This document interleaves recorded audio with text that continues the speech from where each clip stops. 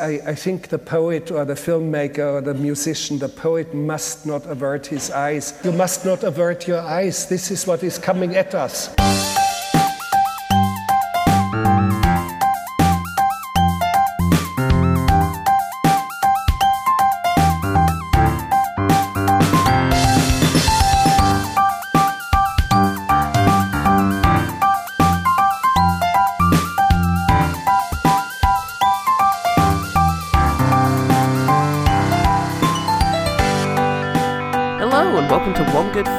Podcast that has the gall to tell you what you should be watching. What the fuck are we?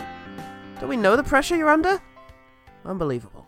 I'm Paul Salt. I'm Good Film Boy. And this week, 1 year on from the last time we attempted to do such a thing, we are going to recommend some more movies that we think you might have missed.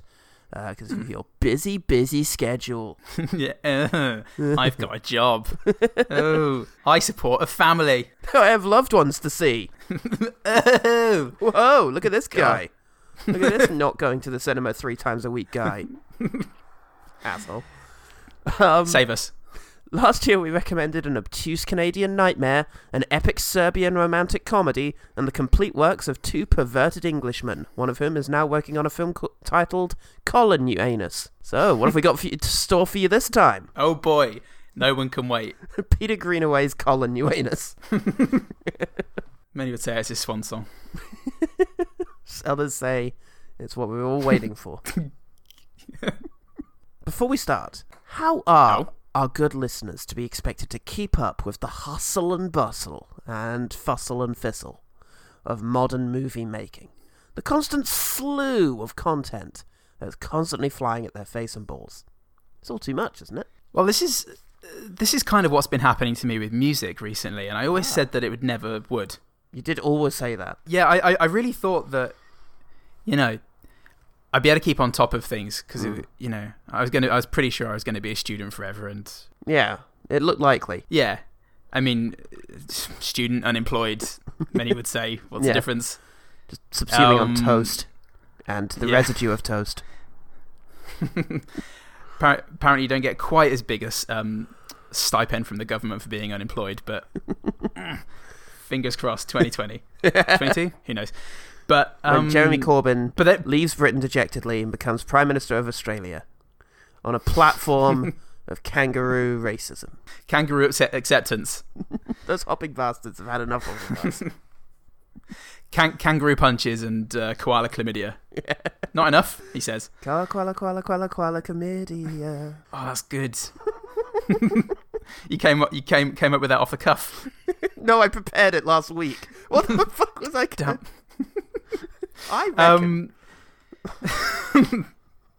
Look, we'd had this conversation already a year ago now. Anyway, look, so it did happen with music, and so I can understand how it would happen with film unless it's kind of your unpaid job.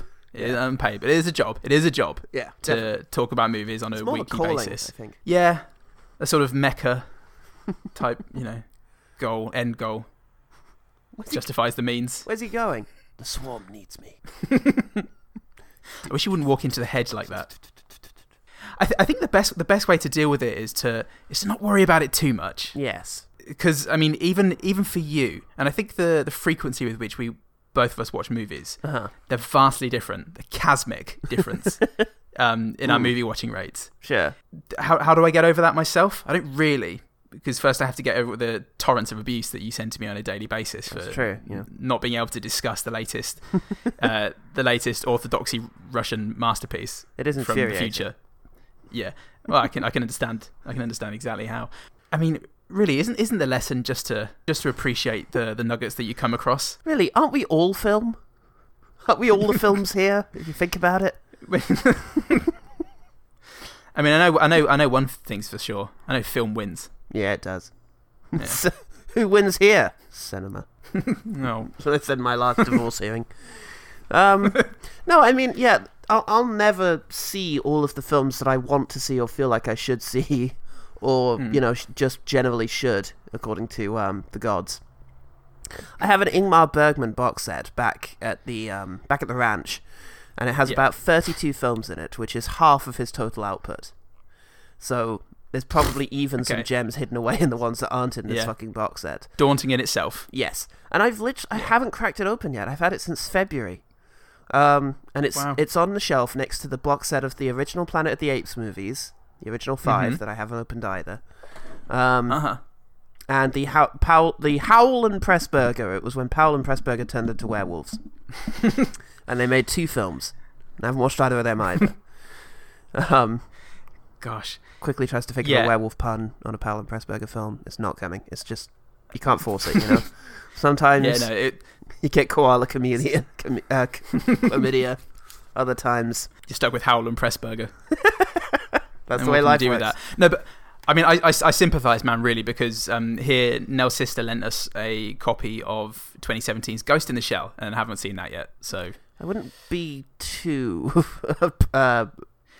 apoplectic. No.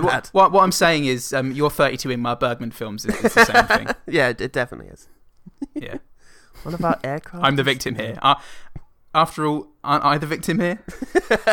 At the end of the day. So we're gonna stand here, and we're going to we're gonna stand here, and we're also not gonna. Paul insists on it.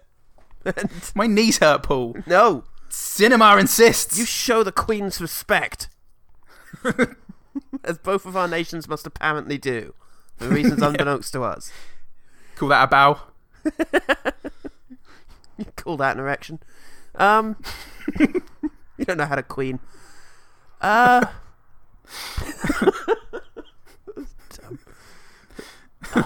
not a proper Englishman. My father's rod was turgid and immovable. All the way through the turgid national and anthem. immovable. Like a fucking mud-bottom river. We're going to talk about some films that we've really enjoyed that we think public will also enjoy. Public. And I guess the thing is, we're not doing this just sort of add more shit to the pile that, you know, already has Jessica Jones Season 2 on it. All of Stranger Things. And that book that you wrote but didn't read. Just all the shit. You haven't seen Infinity War yet. It's too much. We know that. Yeah. You know, new Kanye album. It's an exciting time for everyone. There's a lot going on. There's so much going on. And all taps are on. What we're just doing is, we're just floating some ideas in the hopes that you might hear it and think, actually, that's quite good. And then you'll go away with your Michael Caine self, and you'll watch it, and you'll really enjoy it. And then you'll tell us, and that'll validate the years we've spent wasting fucking time staring at a little glowing screen with tiny people on it. Yeah, it's all well and good saying that that's what we're doing, but when we are just coming into someone's house at night, kicking over their pile of to-watch DVDs. I'm leaving a pristine copy of The Forbidden Room. Yep. Sellotaping it to their face so that when they wake up, it's the only thing they can see. So, let's get on with it. My first recommendation that I wholeheartedly recommend to everyone, unlike the other recommendations, is Noah Baumbach's 2005 The Squid and the Whale. Your mom and I, we're going to separate. I've got you Tuesday, Wednesday, and every other Thursday. Well, what about the cat? The cat? We didn't discuss the cat. Starring Jeff Daniels, Laura Linney, Jesse Eisenberg, and some other people. I think William Baldwin's in there. Oh, and Anna Paquin from the X-Men. Anyway, it's in my opinion Noah Baumbach's best and first, maybe first, in my maybe opinion, second. It's his first film. It's the firstest film he ever made. It's definitely the Noah Baumbachiest. Yeah, I think. Or the least, either way, it depends how you feel about Noah Baumbach. Exactly. Yeah. With the exception of the Meyerowitz stories, the ones that I've seen haven't been an enormous fan. But I think we both went to see American Mistress, and we were very surprised at how much none of us liked it. Yeah. None of us implies more than both of us. Well, we had a third. We felt the dislike of the world. We had a Mr. X with us, and he didn't like it either. Yes. No. And yeah, I had Je deteste, he said. He's from Belgium. He is from Belgium. Oh god, people are going to be able to work out the identity of Mr. X, especially since that's the first letter of his name as well. It's not as anonymous as it seems, guys. Mr. X Xavier. X dot. You're fine. Telling me there's only one Xavier in Belgium. It's loaded with the fuckers. Too many. It's why we're friends with this one. They kicked him out. It's like, sorry, we've done the maths. We've one too many. We're going to need you to go to England with all the Pauls. No! They kick him off on a raft. Fuck! Mad, he says. Oh, God, what happens now? We're going to go see American Mistress. Is that what it's called? Or is it Miss America? Or is it Mistress America? Mistress America. That's the Mistress one. America, That's starring Greta Gerwig. Yes. New holder of Best Director ever. Yeah. Which is what made Lady Bird such a wonderful surprise, is because I've thoroughly disliked everything that Greta Gerwig's been in until that moment. It turns out she's a fucking genius. Yeah, you hadn't seen Frances Ha. And I have also seen While We're Young, which is also very good. So I think actually American Mistress for me was just the exception. Okay. I Mistress tried to watch Greenberg. Oh, I haven't seen Whatever. Greenberg. I tried to watch Greenberg. It was thoroughly irritating. Lovely. Lovely? Yeah. Speaking of Lovelet, The Squid and the Whale. He's been a long-time collaborator or friend of Wes Anderson, and you can kind of see similarities in this. In that one, yeah. It's about these two young boys who are dealing with their parents' divorce in Brooklyn in the 1980s, and it's wonderful for so many reasons. Jeff Daniels plays the dad. He's a one-time author who's sort of losing his sway amongst his fans, and he's not quite reconciled with his dwindling fame. He's a professor of English lit, and he's taking praise where he can get it from his students and things like that. And his wife, played by Laura Linney, has just had a book published, or is having a book published. I thought that was heading towards enough of his shit. Just no more. Well, what you're doing. Yeah, well, the writing process and her capacity for Jeff Daniels is shit. They're both, it's equal Jeff Daniels' positive level, correlation. Pretty low. Yeah, exactly. They're positive correlation, and around the time she gets this book published, Jeff Daniels just becomes bitter and snide, and they divorce. And it's about these two people, Jeff Daniels, this really immature, just sort of selfish but terribly insecure guy. And the mum who's sort of having an okay time with it, just clashing in the effect that it has on the kids. Jesse Eisenberg plays this really... He seems really conceited and arrogant, but really he idolizes his dad. Yes. Never. He can't play that. I know, weird, but he's like Michael Cera. Just what a range. But again, this is Jesse Eisenberg is Jesse Eisenbergist. He idolizes his dad and to a fault. Which when your dad is a bit of a bore, it's always going to be a fault, isn't it? Yeah. But it's how this is affecting how he deals with his relationships, romantic and other, and his coming of age, and then his younger brother, played by Owen Klein, being at a younger, more formative age, takes it really, really badly and sort of just goes reeling off in crazy directions. There's not much more to it plot-wise, except for the sort of myriad events that happen in a rocky, heart-rending breakup. It's really, really real. I'd say the characters are very much larger than life, but there's truth in all of them. There's such a clash of personalities in this. It's really funny. It's so funny just watching Jeff Daniels bluster and blag his way through life as this guy of fading importance. It's sad. It manages to properly, do a film about divorce. Yeah, it's a really good film. It's one I didn't anticipate necessarily liking when you lent it to me back in the day, because I wasn't. You think Indie Quirkfest? Yeah, I wasn't at that stage into indie as I am now. Indie comedy. But yeah, I was really surprised by how accessible the characters were and how interesting the sort of dilemma that they're experiencing is. Yeah, absolutely. All that work I did at the end of our marriage, making dinners, cleaning up, being more attentive, it never was going to make a difference. You never made a dinner. I made burgers the time you had pneumonia. Okay, well, my first one is Christine. You okay? Do I not seem okay? Maybe you can get us some footage of the chickens having sex so people can see how the eggs are really made. That's a joke. What is this? What are you doing? I've just been thinking a lot about your idea of sensationalizing the news. I'm agreeing with you. Not the one, not the 80s movie about a killer car. written by Stephen King. This is 2016's Christine, and it is the story of Christine Chubbuck. And if you don't know the sensationally tragic story of Christine Chubbuck, I would urge you not to Google it before watching this film, because the actual story is, I don't know, often treated as a very morose piece of trivia. You know, you'll find it on the list of famous somethings on Wikipedia, and it can be boiled down to a sort of bite-sized, shocking thing that Christine did. But watch the film instead, because although it takes some liberties with her actual life story, it provides a much more considered impression of her life and what she went to and what led her to do the terrible thing she did.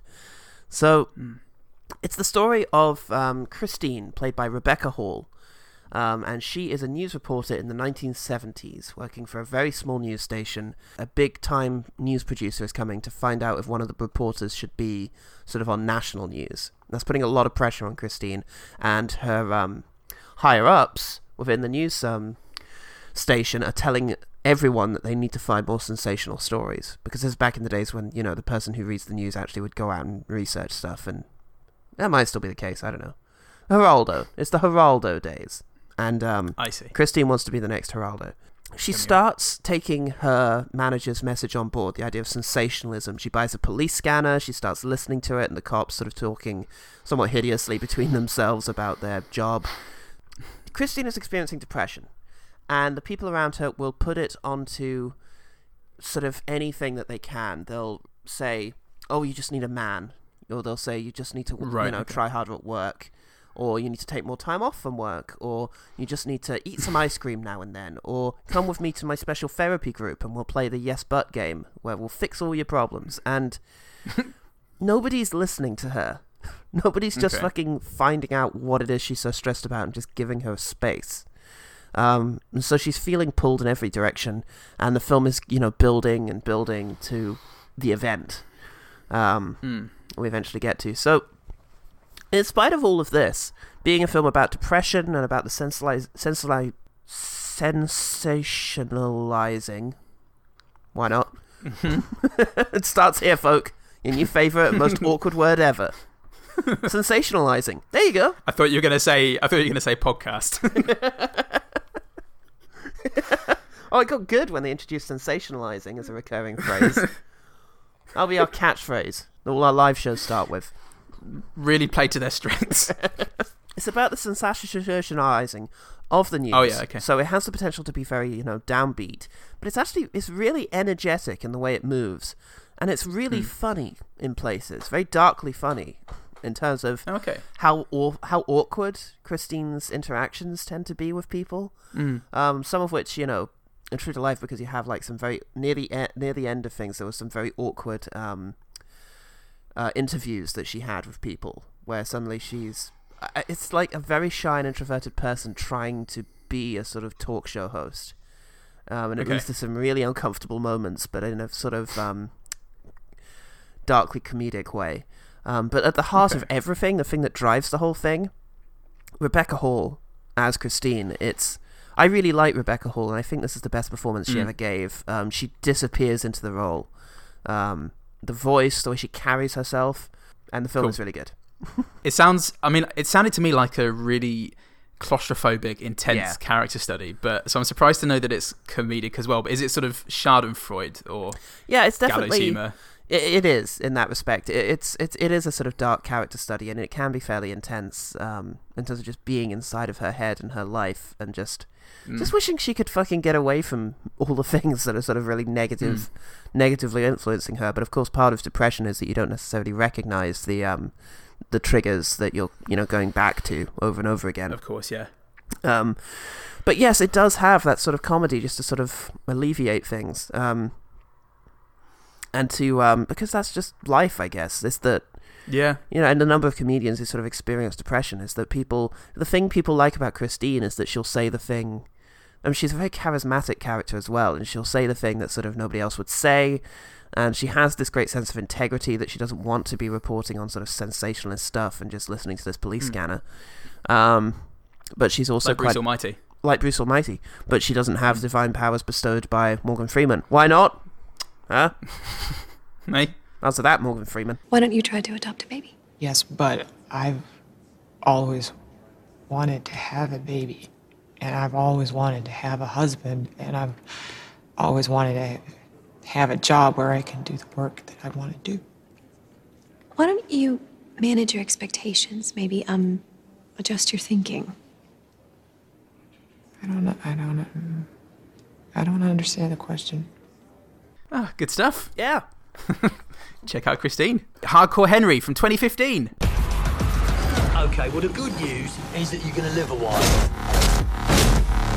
The bad news is there's an army standing between you and your wife. So let's go get her. Fuck yeah. Yes. This was directed by Ilya Naishuller, I think. Yes. And this is a film, as I'm sure some of you already know, that is shot solely from the first-person perspective. It's about a guy called Henry who's resurrected from death with no memory, and he's got to save his wife from a telekinetic warlord with a plan to bioengineer soldiers. The plot is incidental, yes. I think, to the main thrust of the film, which is first-person, almost indestructible superheroes running around with a gun in front of him 99% of the time. Yeah. Just getting into more outlandish and explosive scrapes, followed by Sharlto Copley at every turn, who carries the film isn't the right thing to say, because the film was really exciting and visceral and full-throttled as well, but Sharlto Copley is just fucking perfect in it. I think he's what makes it more than just a sort of gimmick and a great action movie. He puts some heart into it. Agreed. He's got all these different personalities that he's switching between over and over and over again, and it ups it in terms of surrealism, ups it in terms of comedy, and I mean, Sharlto Copley is just a joy at any point. There isn't much more to say about it. I think it's Neville Dean Taylor's wet dream, and the metal soundtrack is hilarious. The violence is ridiculous. Just when you think that it can't go any more extreme, it does, and it really doesn't disappoint with the ending. Yeah. It's very much I think you've seen everything, have you? Oh, well, how about this? Yeah, I think this is what Sharknado thinks it is, in terms of like the constantly escalating craziness and to a hilarious degree. And it'll always have time for like a gag. Like I remember when he's just in a field. I think he's just fallen out of a helicopter, which looked amazing. And he finds a horse, and he just gets on the horse, and there's a few seconds of the Magnificent Seven theme, and then he just falls off and starts running instead. Yeah, it's great. It really is. And I mean, this revels in its absurdity, whereas Sharknado is always nudging you and going, "Hey, did you see that? That's weird, wasn't it?" David Hasselhoff? Huh? What do you think of that? Whereas if Dave, just listen to me for once, Nigel. For the alternative for Hardcore Henry, if David Hasselhoff was in it, he'd walk in and be like, "Hey, how can I help?" And then they just fucking put him in through a thresher, and then he'd dance in his fragments. It's really good. It may not appeal to everybody. I can't think of anyone who wouldn't be in some way pleased by this. Literally no one. Get your nan, and your gay lover, and your priest, and your doctor. A difficult life. You'll have a complicated life. Please get in touch. Yeah. Hey, do you know what? Hardcore Henry probably is for you.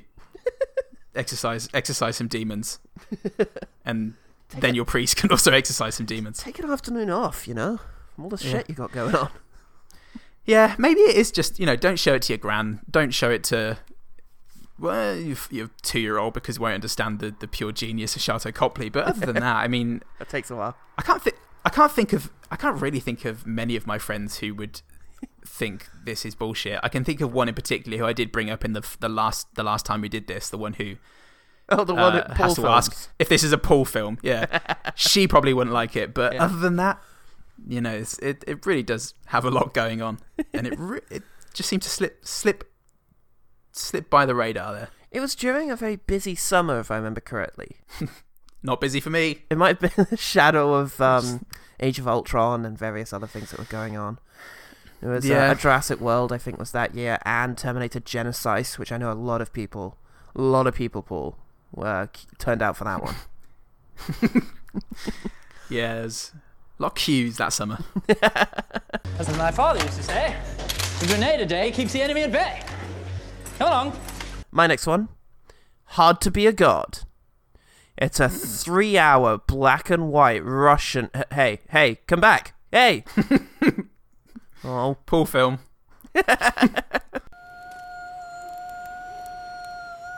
Это не Земля, это другая планета. Такая же, как Земля, но не догнавшая ее лет на 800.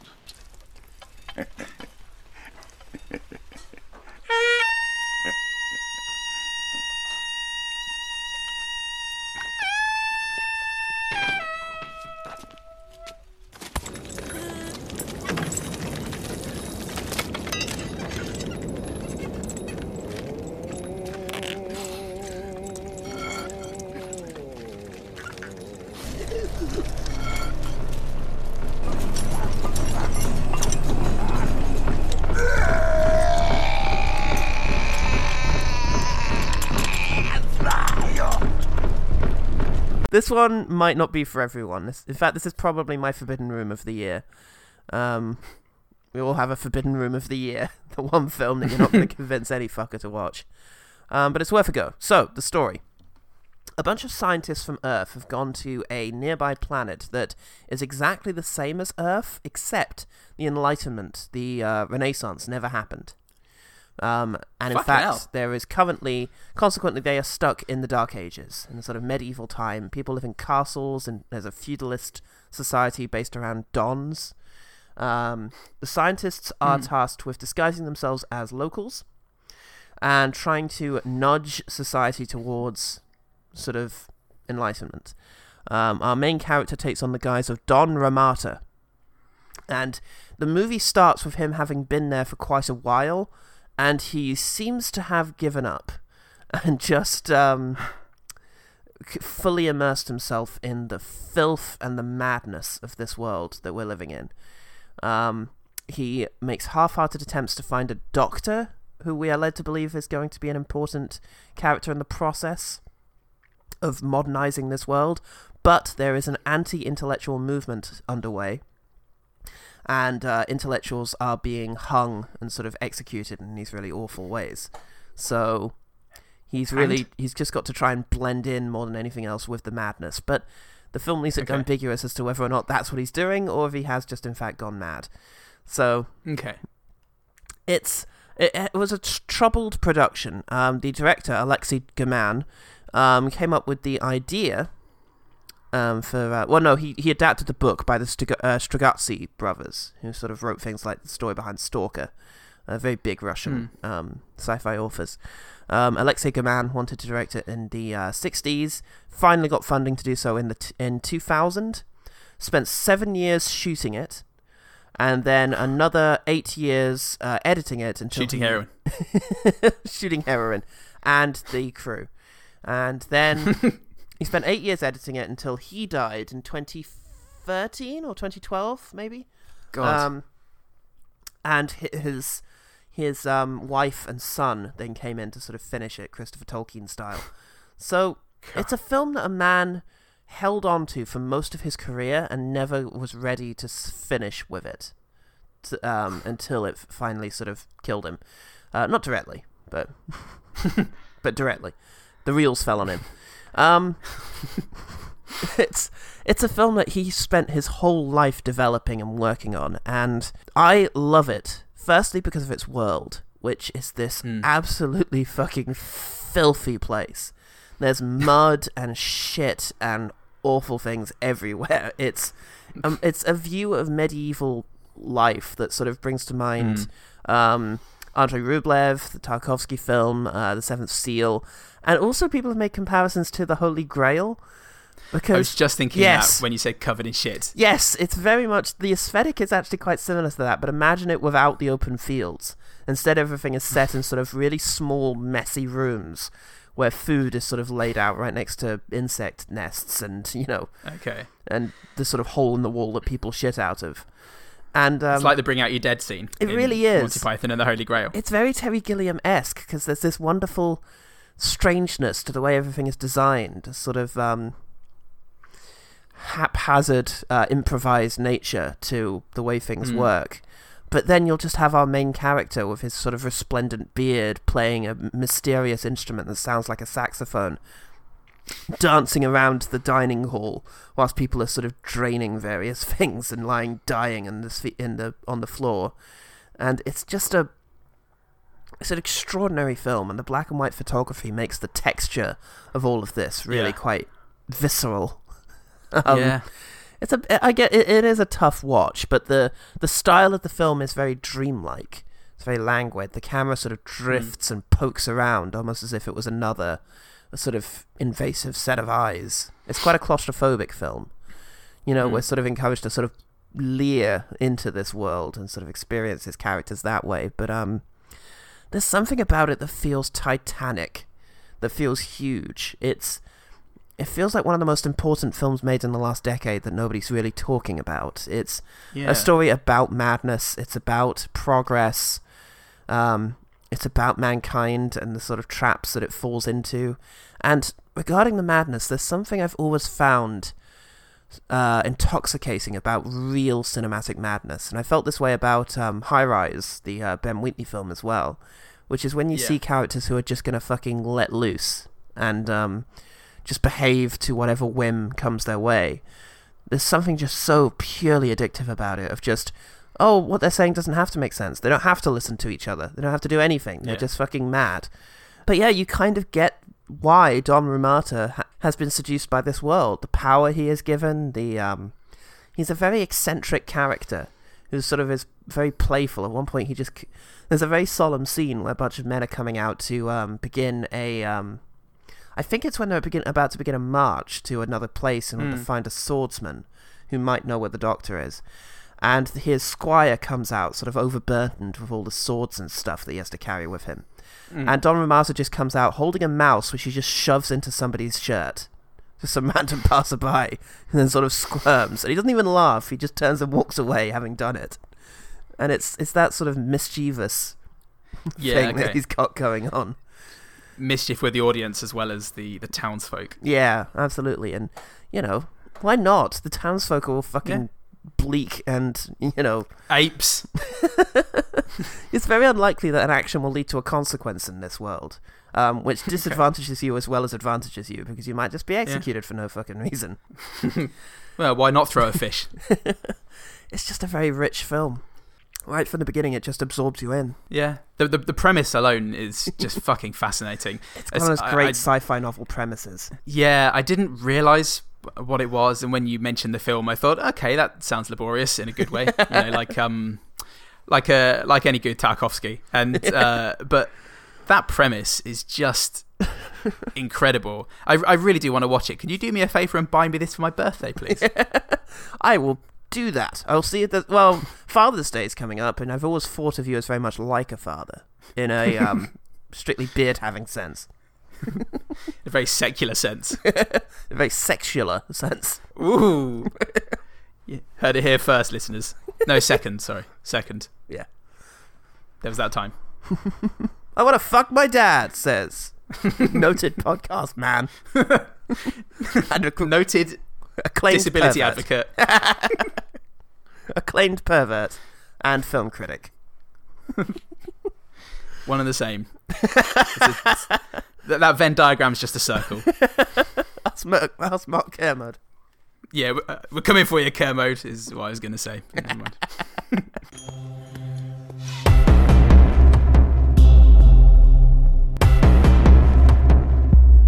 I want to fuck my dad. Mark Hamill stars in Brigsby Bear. Look at the Grazerbugs, James. They're out there every night. The difference is we have dreams and imaginations to help us escape. And no one can take that away from you. Ever. 2017. Did mention it in the top 30 last year, but didn't really have much of a chance to go into just why I loved it and think that everybody should see it.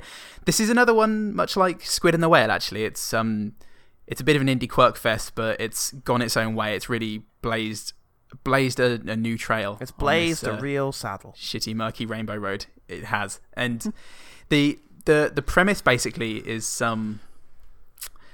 James is been brought up watching one TV show, The Brigsby Bear Adventures, and he's based his whole life around it. Basically, he has the mythos for the Brigsby Bear verse pinned on his wall. He's discussing it with his parents all the time, who are also trying to get him to, go back to his studies, and maths and science is very important. And then his whole world is turned upside down when it turns out that his world is just like containment center almost in the middle of the desert. It's turned upside down when the shipping container they're living in is turned upside down. Upside down, yes. But literally by the realization that the people he thought were his parents, Mark Hamill and Jane Addams, are not his parents. He was kidnapped as a child, and now he's going back into the real world without his Brigsby Bear. It's a lot like Room in that respect, but plus bear. And he's also seeing a social worker, and he's trying to acclimatise. But obviously, most of Brigsby Bear is spent on the outside as opposed to Room. Oh, spoiler. And he... but it's about him and his friends, his new friends... trying to recreate Brigsby Bear because he can't really let go of that obsession, and it's about everyone sort of pitching in and helping him adjust to the world, but also clinging on to this thing. And there's a lot of interesting stuff with the relationship he has with his captor parents. There's an interesting relationship with them. Obviously, there's a lot of I was going to say Stockholm syndrome, but he wasn't even aware that they were kidnapping him, so it's different to that. It's Blockholm syndrome.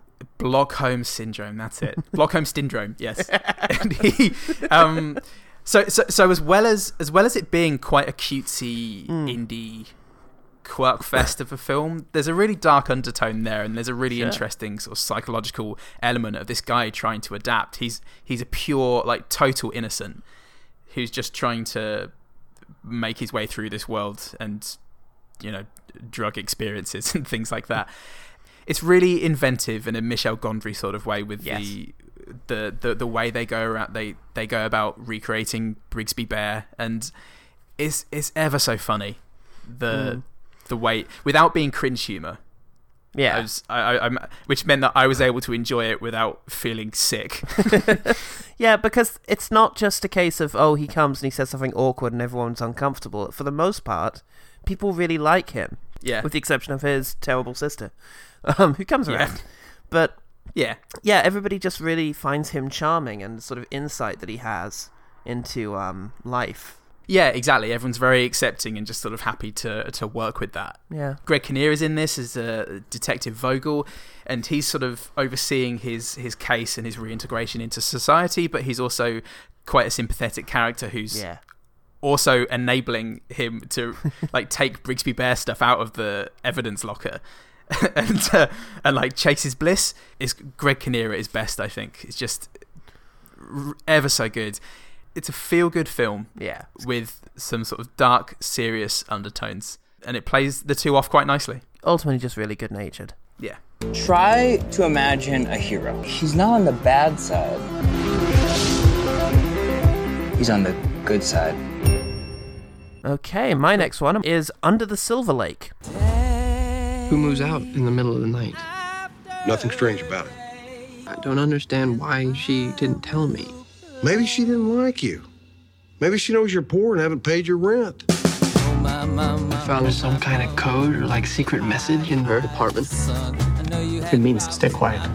Our world is filled with codes, subliminal messages, from Silver Lake to the Hollywood Hills. Could any of this be connected to Sarah? Now, this one's a bit of a cheat because most of you haven't actually had a chance to miss it yet. No excuse. I saw it at the Cannes Film Festival and was very excited about everybody seeing it. I was very excited about everybody seeing it and being able to talk about it with me. And let's just check in on that release date. Oh, December.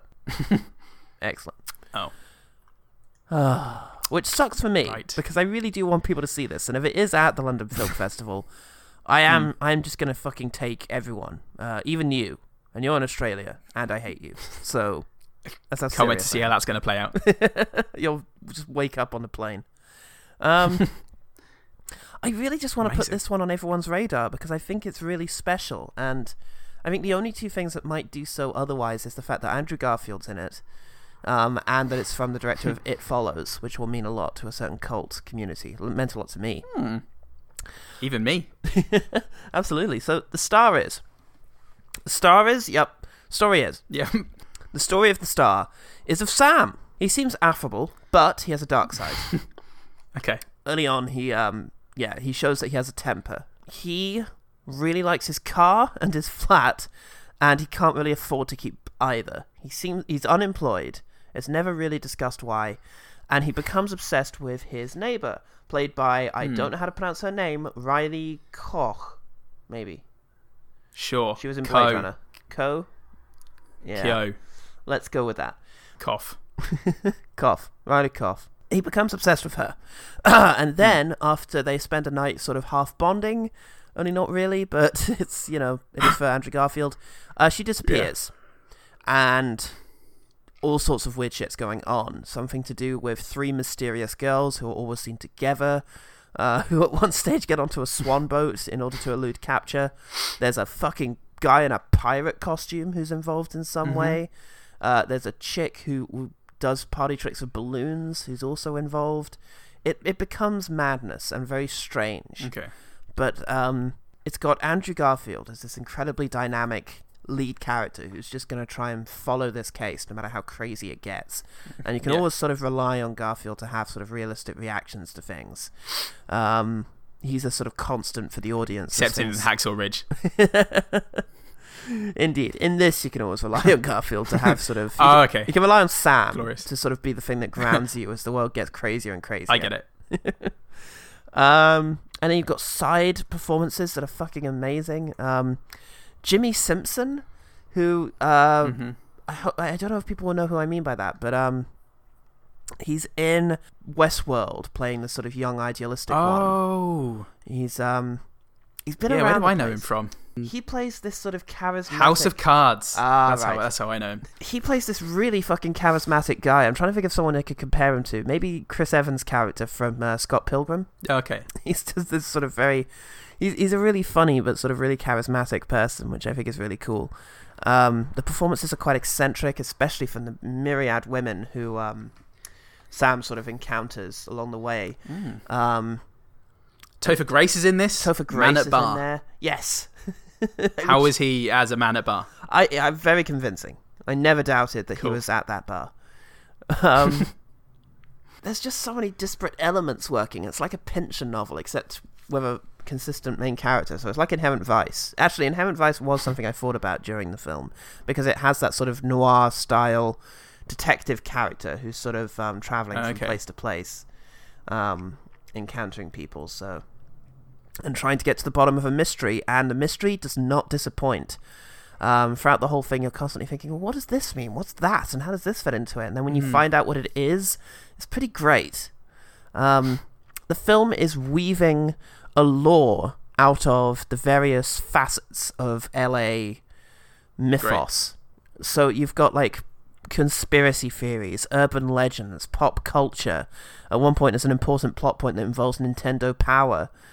Comic books are in there. There's it's just it all sort of melds together to form this universe that Sam explores in a desperate attempt to find his missing neighbor.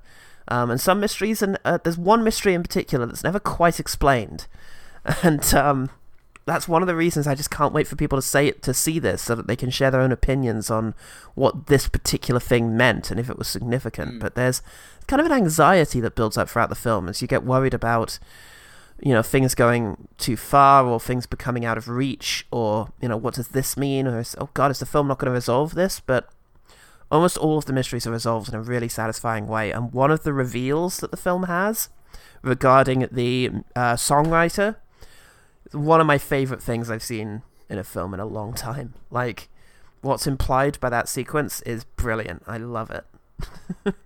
Great.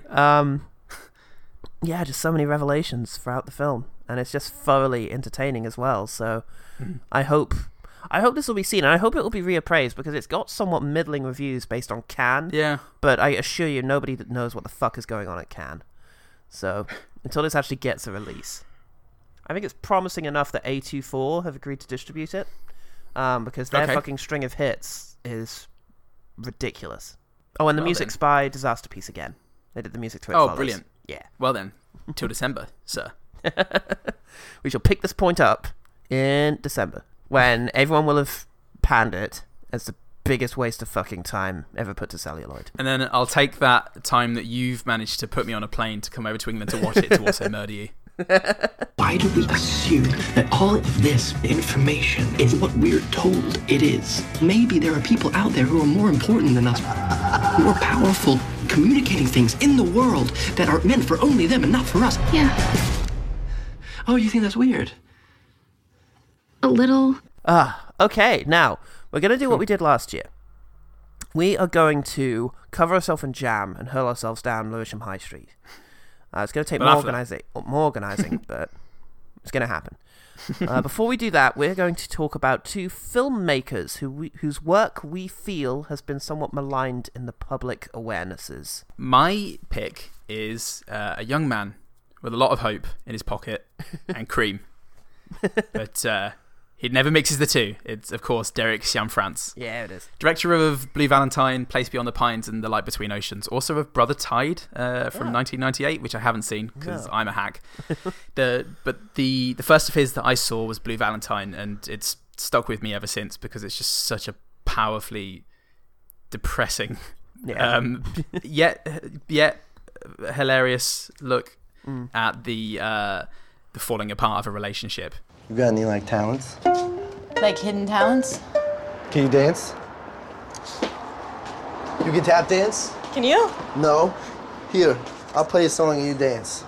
Okay. I can't really sing. I have to sing goofy in order to sing. I have to sing stupid.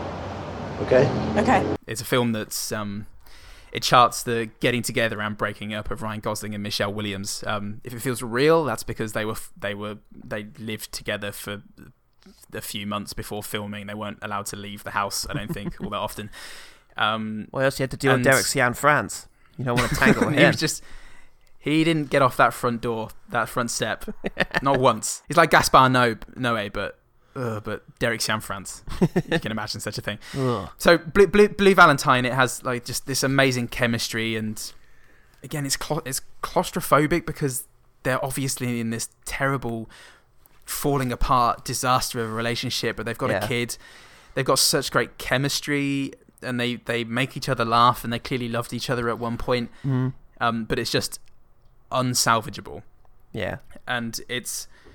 This thing is picked apart, it's vivisectioned for us to see, and it's just done with such feeling. I've seen it so many times now. I've recommended it to people in the past with mostly positive, not positive, but yes, that was a good film, Paul. Thank you for showing that to me. I quite enjoyed it.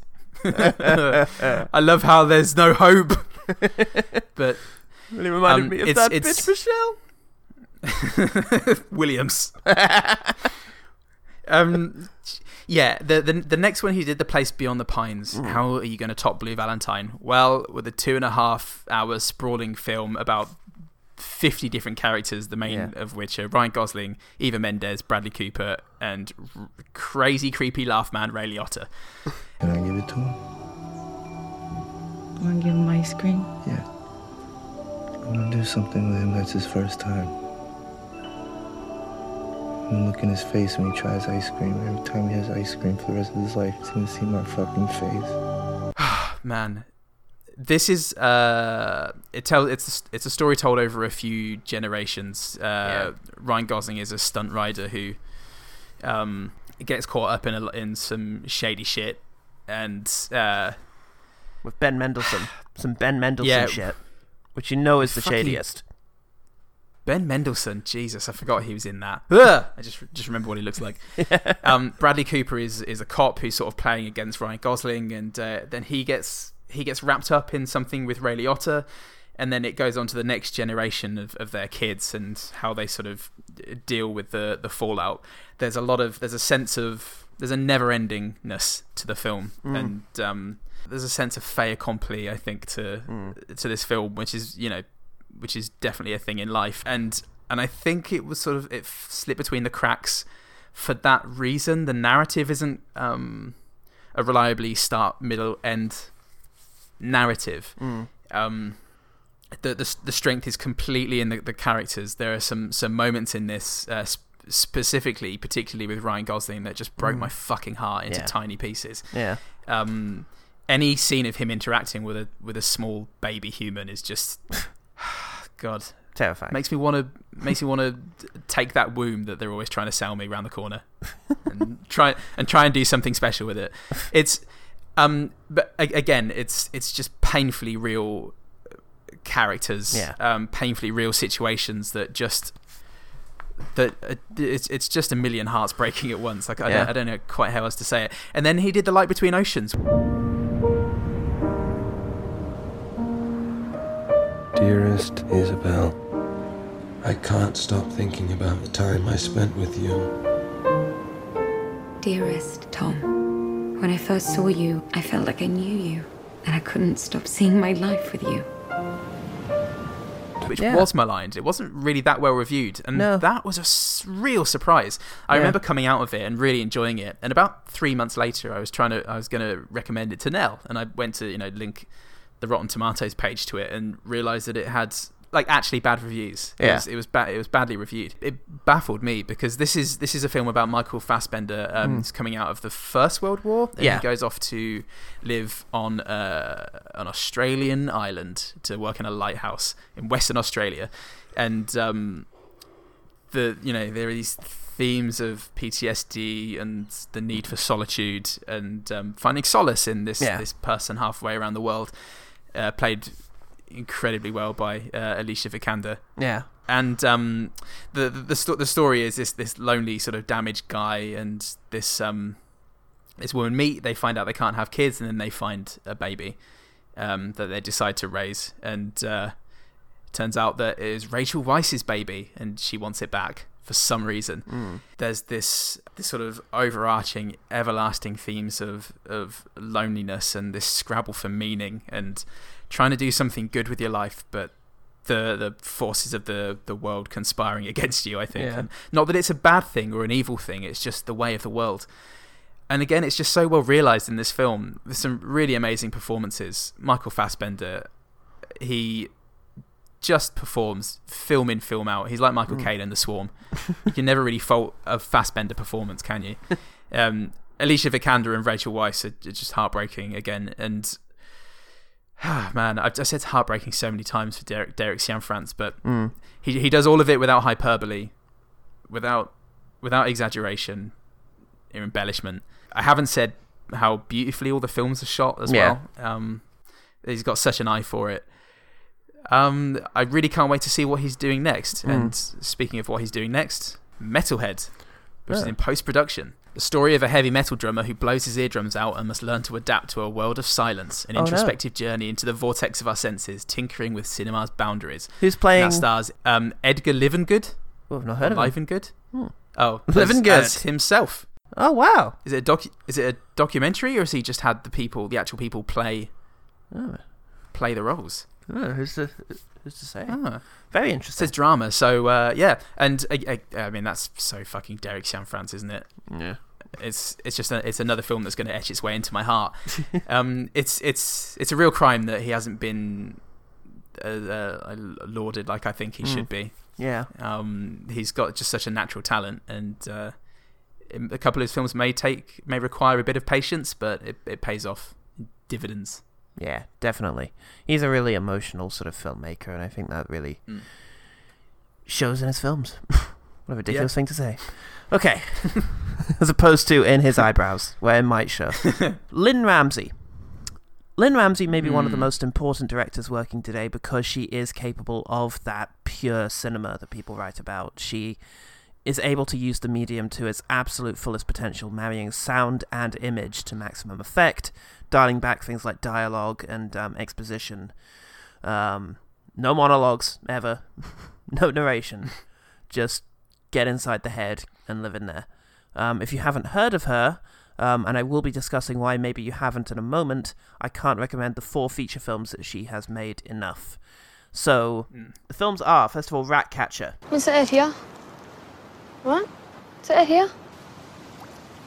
That kind of gives me the creeps. Do you know about the wee boy drowned in there? No. Ryan Quinn?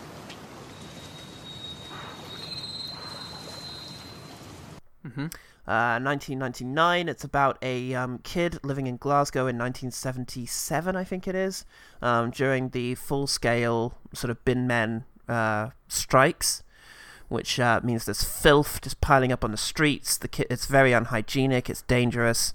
It's pretty bleak. The housing is bad. It's currently undergoing the process of sort of modernization, and people are being selected to move on to better places, but it's taking a while to get round to everyone, and this kid's family is sort of just left in the limbo, waiting for news.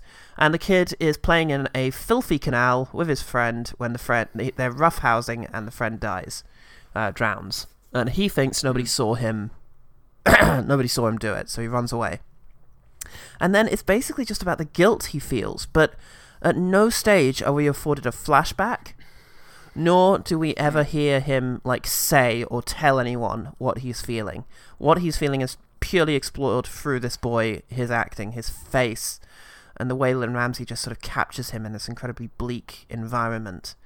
And yet also echoes of hope. There's a sequence where he takes the bus to the end of the line and finds a house there which overlooks a huge wheat field, and he goes running about in it. And I don't know, the bleakness of it and the fact that it concerns itself with working class children did remind me of something by the Dardenne brothers, and very particularly The Promise, which has a similar sort of story of a boy dealing with guilt and trying to rectify things. Except that Lynn Ramsay's film is full of sort of wonder and fantasy. There's a sequence where a mouse is tied to a balloon and sort of let go, and we see the mouse sort of fly up to the moon and land on the moon and sort of be with his little rat friends that are up there. So it's got that sense of wonder to it, and that extraordinary visual strength that Ramsay's going to bring to all of her films. And the film also has Tommy Flanagan. Do you know who I mean when I say Tommy Flanagan? The guy with the scars. Yes, he's a very familiar face to most people. He was in Gladiator, Face Off, Braveheart, all the good ones. So that's Ratcatcher. Next, unfortunately, is the only one I didn't manage to see. There is a reason for that. It's Morven Collar. Samantha Mawson plays a woman who wakes up to find that her boyfriend has killed himself in her flat. Having written a note on the computer before going, she lies about where he is for a few days and then decides to get rid of the body, and then tries to get the novel that he wrote before he killed himself published. So again, it's a film which seems to be about mysterious motivations, not quite ever getting fully inside Samantha Mawson's head, but instead trying to tell the story purely visually. I didn't see it because it was actually quite difficult to see it for a while. There does seem to have been a reprint now, so there are some affordable copies out there. For a while, it was one of those things where it was like several £100s for the DVD, but it's out there now, so get hold of a copy. I've got one on order, but it didn't arrive in time, so I genuinely can't wait to watch it. Cool. After that, she took some time off and made We Need to Talk About Kevin in 2011. Yes. Adaptation of Lionel Shriver's sort of best-selling book, and I think one that sort of was disadvantaged by that. The story is of a woman who is played by Tilda Swinton here, and her son is responsible for a high school massacre, I think is revealed pretty early on. He is a sort of mass murderer of his fellow students. The exact details of which aren't revealed until much later on. In that way, it sort of serves like a in cold blood crime story of sort of keeping the grisly details back until the very end. It's mainly about, though, Tilda Swinton's turmoil. And again, we're not going to get narration. We're not going to get anything sort of spoken directly to us. It's just going to be from looks, the way she sets up her frame, the way that we sort of see little details and how they change and what they mean, and extraordinary central performances from Tilda Swinton and is it Ezra Miller playing Kevin? Ezra Miller? Ezra Miller. Yes, Ezra Miller. Flash. Yes, the Flash himself, who is extraordinary as sort of young Kevin, very charismatic and very disturbing. And very much like the novel, it's this brilliant insight into the complexity of parenthood, not even just motherhood. For me, it was always about the scary idea that a number of people go into parenthood, not because they want to, but because they're afraid of things getting to be too late, which is definitely the motive given in the book. And then, what if you do that, and rather than feeling that what's the word, sort of, not unrequited, love that, unconditional love. That'll be it. I have to look it up. Not familiar with that concept. Wait, without any clauses? madness. What if you don't feel that unconditional love? What if you have this kid and you feel nothing towards him? What if that fucks him up and ruins him and turns him into the next Hitler? You know, that sort of anxiety is very much at the center of the thing. It's just about fucking. Do you know what that means? The boy puts his pee-pee in the girl's doo-doo. Haven't you ever wished you had somebody else around to play with? No. You might like it. What if I don't like it? Then you get used to it. Just because you're used to something doesn't mean you like it. You're used to me. What really scared me about that was the fact that it's out of her control completely. Yeah. From a very early point. Yeah. In the book and the film, it's such a good adaptation of the book. There's this sense of it just spiraling completely out of her control. Yeah. Really early on. Absolutely. It's devastating. Absolutely it is. I do think it was slightly in the shadow of the book because the book is able to execute the twist arguably better. In terms of story, it has more build-up because there's something that's been happening throughout the book that is then subverted by the reveal. But the film, in the same way that the book is sort of incredibly inventive with the sort of way in which books can be written and the... Is it one of the best epistolary novels? That's the one. Yeah, the epistolary nature of it and what you can do to sort of move around assumptions. I've always thought one of the best things about novels and literature as a medium is your capacity for ambiguity. The fact that, you know, you can describe something without showing it. Yeah. For example, in Game of Thrones, you can say, and then there was a character who had a scar and a long beard, and everybody's like, oh my god, that might be him or him or him. Whereas, you know, in a visual medium, you'd have to show them, and then it's like, oh, it's him. Yeah. You know. Yeah. In the same way, just the movie makes full use of cinema as an art form and just really tells this story just through that medium, and I think it's gorgeous. I mean, certain sequences, like Tilda Swinton's idealized view of her days of travel when she's at that festival where the red stuff's being thrown around and she's just being carried through it, that sticks with you. And just the sadness of the small details, like the little bedroom that she's keeping for Kevin, you know, when and if he ever gets out and decides that he wants to be her son again. It's a heartbreaking film aside from anything else. It's a film that I remember in images more than lines. Yeah, definitely. It's very, you know, it's just a sequence of extremely powerful images. Yeah. Whether it's baleful stares from Kevin or just these great ideas of Tilda Swinton's character. Yeah. Just to be sort of shit on by this horrible demon child. Yeah. But also her coldness and aloofness sometimes. Yeah. I feel like that's handled really well. The fact that when Kevin does do something shitty, rather than get angry with him, she just looks broken. And you wonder how that gnaws away at the kid. Yeah, it toes that line that's a major thing in the book is you know, this thing of an unreliable narrator. Yeah. Who, you know, where does the blame lie? Is there blame? Exactly. Yeah, and it is there, and again, just through these images that are scorched on my mind's eye. Yeah, absolutely. I've already spoken about her fourth film, You Were Never Really Here, in my top 10 of the year last year list. You have kids, Joe? No. Nina. Her name is Nina. I've heard of these places. Underage girls. Senator, if she's there, I'll get her. Cleary said you were brutal. I can be. It's just a story about a thug, really, about a fixer who goes around beating people up, and it's about the humanity at his heart. It's one of Joaquin Phoenix's best roles. It's, again, a visually stunning film. You know how in Drive you never get a sense of Ryan Gosling's backstory? Well, here you get glimpses, just enough that you might piece together some of the horrible things that have happened to Joe, without anything ever being sort of too overt. But it's, again, just a stunningly beautiful film because it's life as explored by Joe. It sort of has the My Stars the Destination style thing, where you're taking on the perspective of a character that normally the film would not be about. But his perspective is just so sort of beautiful. It's and disturbed.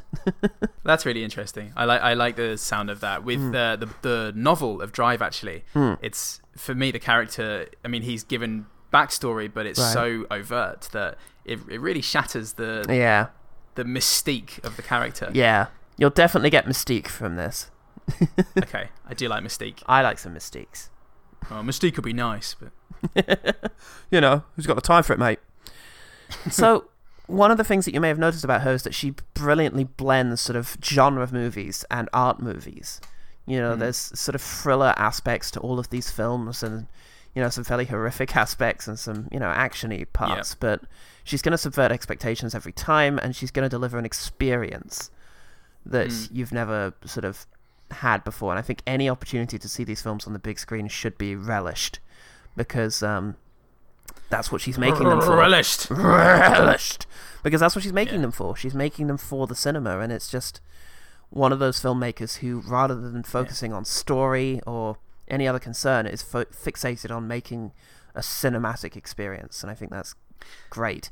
Yeah. She hasn't quite hit the big time yet, and I think part of that is because of her beautiful determination not to accept shit.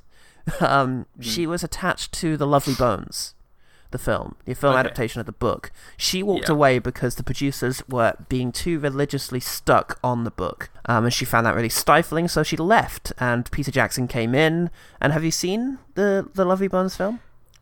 No, it wasn't great from what I've heard. It was not great. No, it was it was just basically a defanged version of the book, you know, with any of the sort of more provocative elements or interesting characterization taken out. And it was visually striking, although one can't help but think what Lynn Ramsey would have done with with the fucking afterlife.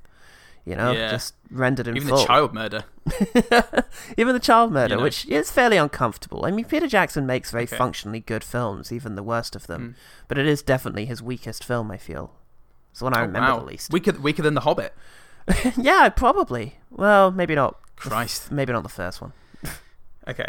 Or the second Can't go lower one. than Zero Fangs. So, yeah, okay. And then she was also attached to Jane Got a Gun. I don't know if you remember, it was the Natalie Portman film a few years ago, Western. And again, she walked away from that because she was getting too much interference. The guy who directed Warrior, a film we both like, came in, but apparently delivered on something that is very tonally inconsistent and fairly dull throughout. I haven't actually seen it, so I can't comment, but it does sound like it was really missing Ramsey's presence. So also, those mechanical spiders were really out of place. I mean, really? I mean, whose idea was that? Fucking John Peters. I don't remember if that was his name, but fuck you, John Peters. Jon Snow, probably. Yeah, definitely. Him too. So, Channel 4 presenter. So if things are shit, she's just going to walk away, and she's going to make more short films that she loves doing. She's not going to compromise on her vision, and, you know, unfortunately, it looks like she's getting a lot of shtick. You know, she's being opposed a lot, and I'm hoping that maybe after this one, she might now finally get her due. But then again, she has been making incredible films since the 90s, so I don't know. I hope it gets easier, because her future is very interesting. She's constantly talked about wanting to remake Moby Dick as a sci-fi film. Moby Dick in space. Okay. You know, and there's wonderful capacity there for sort of... I hope that's the title. Yeah. That's how she always Moby refers Dick to in it. space. Moby Dick in space. You know, there's great capacity there for some sort of weird star beast that the captain, you know, refuses to give up on in revenge for his crew. Yeah. And there's all these action sequences where they're sort of taking it on, and I want to see that. God damn it. So Fuck yeah. Somebody give her money and then get out of her way. You know, she's one of those Joaquin directors. Phoenix was billed as the whale. It's going to be great. He's fucking put on... He's put on 30,000 tons of actual weight. Tons. She's one of those directors, like Christopher Nolan. Just wind her up and let her go, you know? Just give her the money and then come back in a year and she'll have a film for you. You mean figuratively, not like, you're putting on weight. Oh, come on, Lynn. See a couple of spots there. Yeah, piss her off. Go, use it. Piss her off and watch her go. That's the moral here. But no, I love Lynn Ramsey, and I really hope that she starts getting sort of more control over her projects on a bigger scale soon. We need this voice.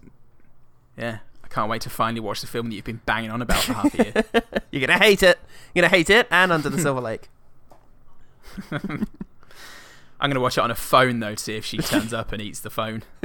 She will. She'll come round. Meant for cinema, she says. Okay, shall we quickfire some good things? Yeah. Okay. First one, 2017, Martin Freeman, Cargo. This country changing. Sick. We all get sick. You get sick too. was released on Netflix, and then it wasn't released on Netflix, and had a cinema run, and who knows what the fuck's going on with it nowadays. But currently on VHS. After an epidemic, yeah, get it on Betamax. Martin Freeman's Cargo. Directed by Ben Howling and Yolanda Ramka. After an epidemic spread all over Australia, a father searches for someone willing to protect his daughter. It starts off incredibly uncomfortably tense. Some really great horror beats in it, and then it becomes like a moderately touching story about this guy's relationship with this Aboriginal girl, but then it becomes a really nice story of fatherhood. Come the end. It's got quite a lot going on about it. It really makes the most of its stark Australian outback, and I really can't emphasize how tense and scary it is at times. Beautiful. I can't wait to see it. That sounds really cool. My first one is Lake Mungo, an Australian horror film from a few years ago now. I feel like something bad is going to happen to me. It hasn't reached me yet, but it's on its way. Family and friends the normally of Alice tranquil Palmer setting of Ararat's gathered to pay Norval their Dam final has shed respects to Alice a young Palmer woman Norval. taken too soon. 10 days after Ellie's funeral, stuff started happening around the house. Sounds seemed to come from Ellie's old room. So I thought, well, I'll just set up a camera, just, see anything. I looked back and there was footage of a figure moving across the hallway. Yeah, it's about a young girl who drowns in a nearby reservoir, and her family it's a mockumentary style thing. So it's a documentary sort of fixated on the family, and after the death, some strange things start to happen. And then it kind of preempts all of these true crime documentaries that are now becoming so popular, because it's sort of paced that way, with revelation after revelation coming out throughout the film's run about who the girl was, the nature of the haunting, and it all builds up to a climax that is fucking terrifying. Like, it really upset me when the time I saw it. There's a very dark concept at the heart of the thing, which it's very much like Twin Peaks in that way, once all the subplots and the side characters have fallen away, there is a very dark thing that is at the heart of the thing that happened, the actual crime in which she disappeared. And it's just worth watching for it being a sort of mystery box that keeps opening and keeps unraveling. And it's very naturally acted by what I assume are unprofessional actors. It's just a really interesting horror film, and a very novel one as well. Great. Cool. Okay. My next one is the Trey Parker, Matt Stone film you might not have seen. Orgasmo. Yay! Hi, fellas. I'm ready to fudge. Oh, my gosh. You want me on top? No. I'll be on top. You're gonna make me come, or I'm gonna kick your butt. Come here now! Trey Parker plays a naive young Mormon called Joe Young, who's recruited to act in porn movies. It's done with trademark South Park disregard for political correctness and fear of offending anyone. It's lewd without being, actually a porn film. Without actually being hardcore, or even softcore, I would say. Not even a nipple. I don't think we see a nipple. No. I hate this film. No, forget it. But it's consistent. It's very fast with the laughs, very consistent. Yeah. It's Trey Parker and Matt Stone at their creative sharpest. Yeah, I think creative sharpest. Yeah, they're creative sharpie. I would think so. I mean, there's lots of sex jokes with a sort of goofy superhero story tied in. Yeah, watch it if you like South Park and all that. Early South Park. Yeah.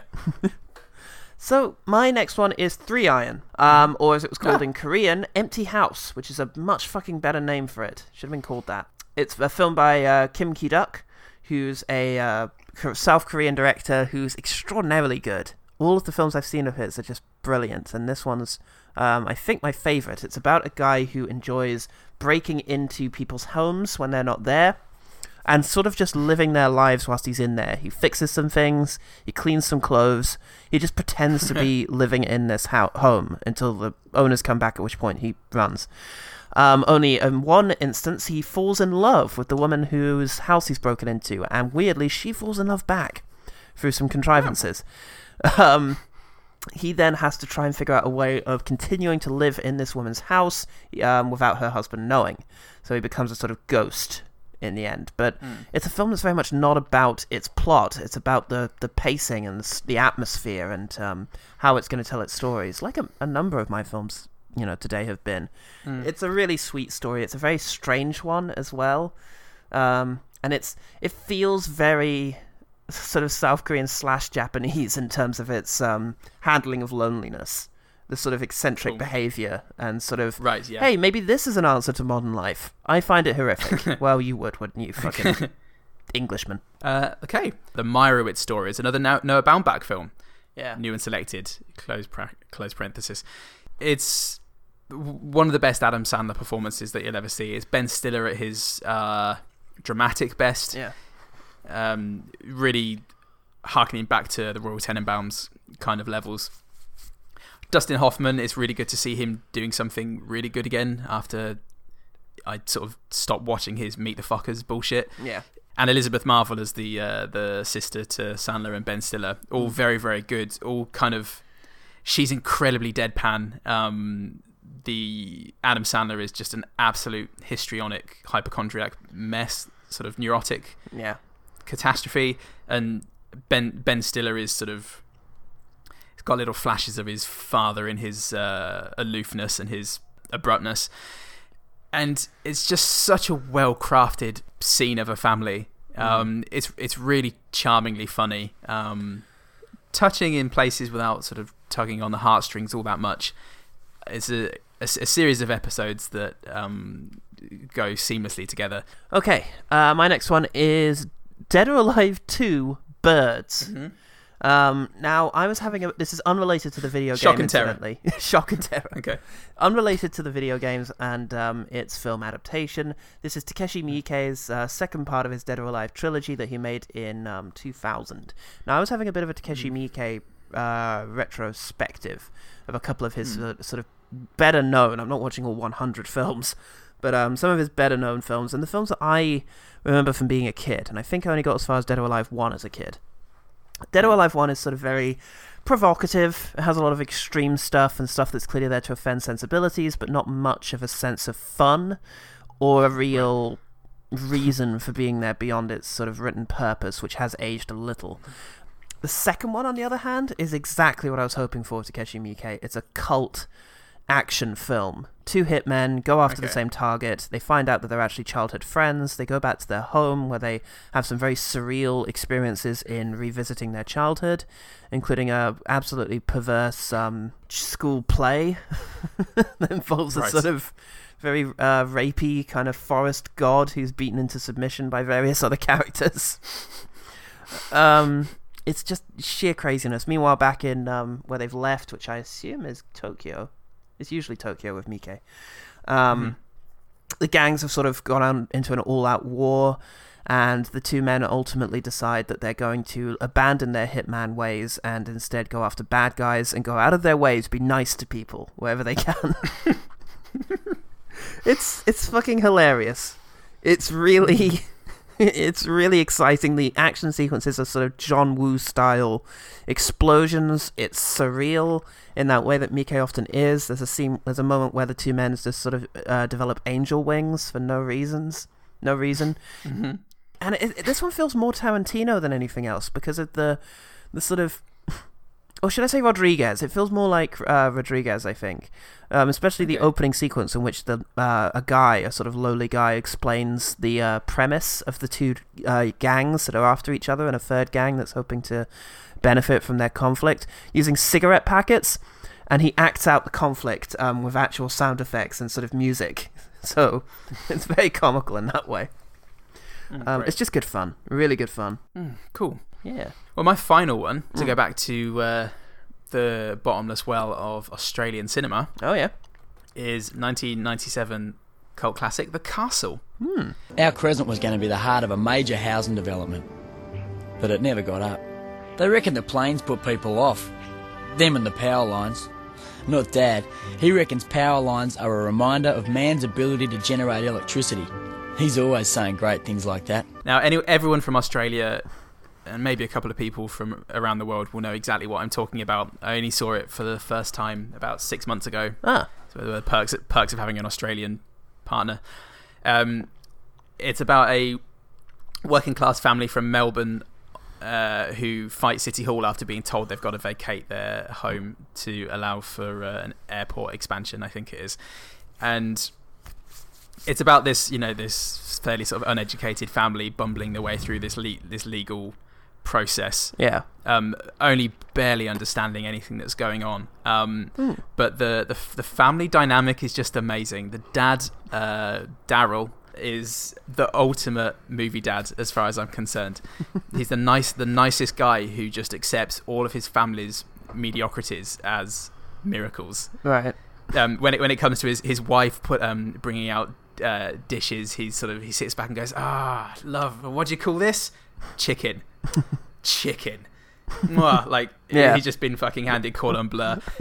His kids, who are pretty dull stuff, they're just dull stuff, son. You're a dull boy, Billy. They're it just has nothing but kindness and love for them. And this is one of Eric Bana's first roles as Poiter. Does he cut his own ears off at any stage? He tries to, but the director Darryl has to wrestle him down. He's like, I love you, Eric. Stop it. Don't do this to yourself. Everyone is sort of innocently dull and dumb. And it's a really heartwarming film, but with just amazing comedy moments and enough catchphrases to keep Peter Kay going for 10 lifetimes. But good. It's exactly what I wanted from this film. Really worth watching. Yeah. Excellent. My final one is a film that's probably not all that obscure. You may well have heard of it, but I watched it for the first time a couple days ago, and I was blown away by how good it was. This is Point Blank. Walker is an emotional and primitive man. Do you remember when we met?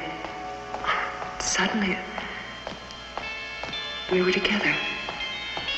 Lee Marvin is Walker, the hunter and the hunted. The 1967 neo-noir film by John Borman of Deliverance and Zardoz fame. We may well experience a John Borman film at some stage if we ever decide to do The Exorcist 2, Heretic. But Point Blank was early on for him, and it's fucking great. It's just brilliant. It's your classic thriller crime story plot. A guy is convinced by his friend to go on one last job, so he brings his wife with him, and they go and do this robbery on Alcatraz Island, I believe. They mow down a whole bunch of people and take the money.